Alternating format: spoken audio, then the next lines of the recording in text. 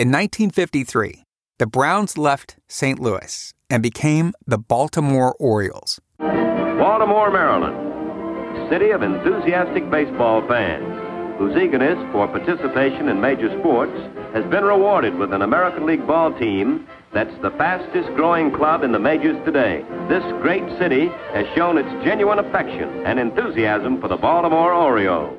Who could have known that a year later, in 1955, an 18-year-old from Little Rock, Arkansas, would put on an Oriole uniform for the first time and go on to change that franchise's history and completely redefine a position? Grab ball. Great play by Robinson.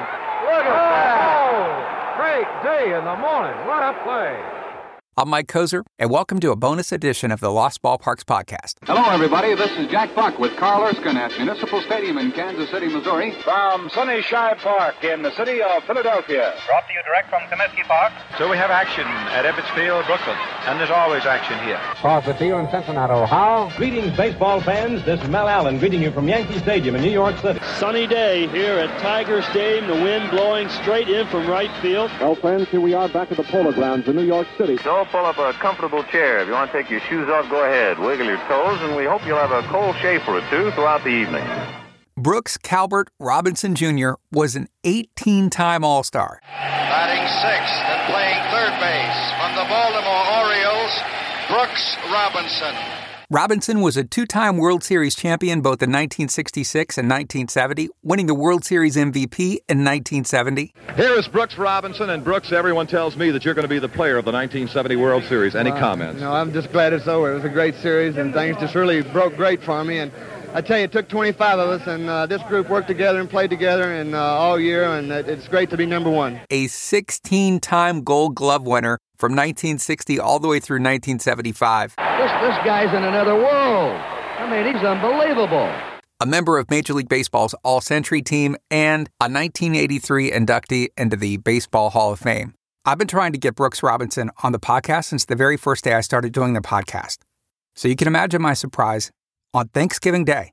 Yes, on Thanksgiving Day, I got a message from the greatest third baseman in baseball history. Hey, Mike. Brooks Robinson here. Yeah, I know. I couldn't believe it either. I mean, this is Brooks Robinson leaving me a message. Hope you're doing well, staying safe. I'm trying to. 85 and doing fine, really. For a kid like me who grew up admiring Brooks Robinson, wanting to be like Brooks Robinson, thinking I could play third base like Brooks Robinson, getting a message like that, there's no words to describe it. And I knew that at 85, I wasn't going to have the benefit of being able to talk with him for 30 or 45 minutes like I try to do with most of our guests and really do a deep dive into their career and go ballpark by ballpark and what the idiosyncrasies were of certain ballparks. I knew I'd have time for just a couple of questions. So the first thing I wanted to know is a question that I start a lot of our guests with. Do you remember the first Major League Baseball game you ever attended?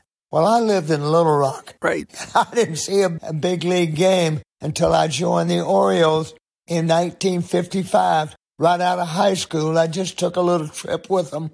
I couldn't play because I was going to York, Pennsylvania, but I got to play at the end of the year. But that was my first big league game.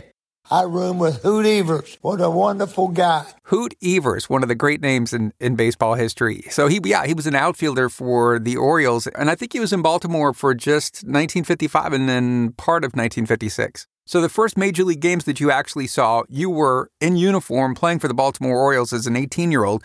What cities were some of your first games in? I went to Cleveland and Boston.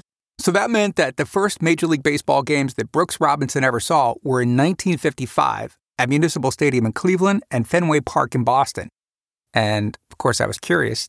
Did you play? Didn't play. I couldn't play. But anyway, it was a great experience for me. So then you spend most of the first part of 1955 down in Class B ball in York, and you get the call to come up to the big leagues. When did that happen? I came back at the end of the year. Okay. And I got to play. I'm sure you remember Memorial Stadium in Baltimore, September 17th, 1955. The first of many times to come where you would run out of the dugout to your spot at third base. Your very first game as a Baltimore Oriole. Do you remember how you did? My first game, got 2 hits, knocked in a big run against the Washington Senators, and I was flying high.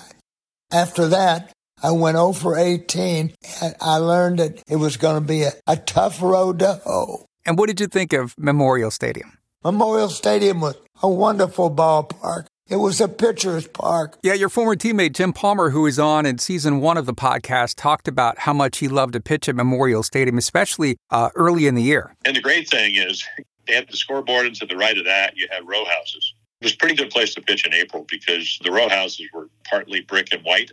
And I remember when Rick Dempsey got traded. Of course, we had 420 game winners in 71, 3 in 70. And when Rick came over from the Yankees in 76, he said, "You can't see. We need to get a hitting background out there."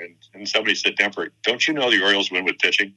So until the trees grew in, probably in the middle of May, it was a pretty good place to pitch. No doubt, Palmer, Cuellar, McNally all loved to pitch there, but the ballpark on East 33rd was not the easiest place to hit, as Brooks Robinson would attest. I wish it was a hitter's park, but we had some good teams and had a lot of fun. Nobody would argue, Brooks, that you are the greatest third baseman in baseball history, and what a privilege to have you on the Lost Ballparks podcast. Good luck to you. So it was a pretty easy response as we were going around the Thanksgiving table talking about things that we're thankful for. And someone said, "Dad, what are you thankful for?" Obviously, I'm thankful for my wife, my kids, our health, but pretty thankful that I got to hear from Brooks Robinson on Thanksgiving Day 2022. I'll never forget that. What a career. What a third baseman.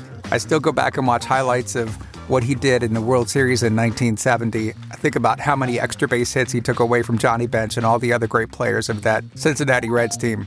Truly one of the all-time greats, and one of the all-time great guys, too. A quick reminder, the premiere of the Lost Ballparks podcast, Season 4, is January 4th. Hope you'll make plans to join us. Producers of the Lost Ballparks podcast are Manny Zavlakis, Briggs Buckingham, Mike Dunn, Xavier Guerra, and Michael Orman. Thanks again for listening. Looking forward to being back with you in the new year.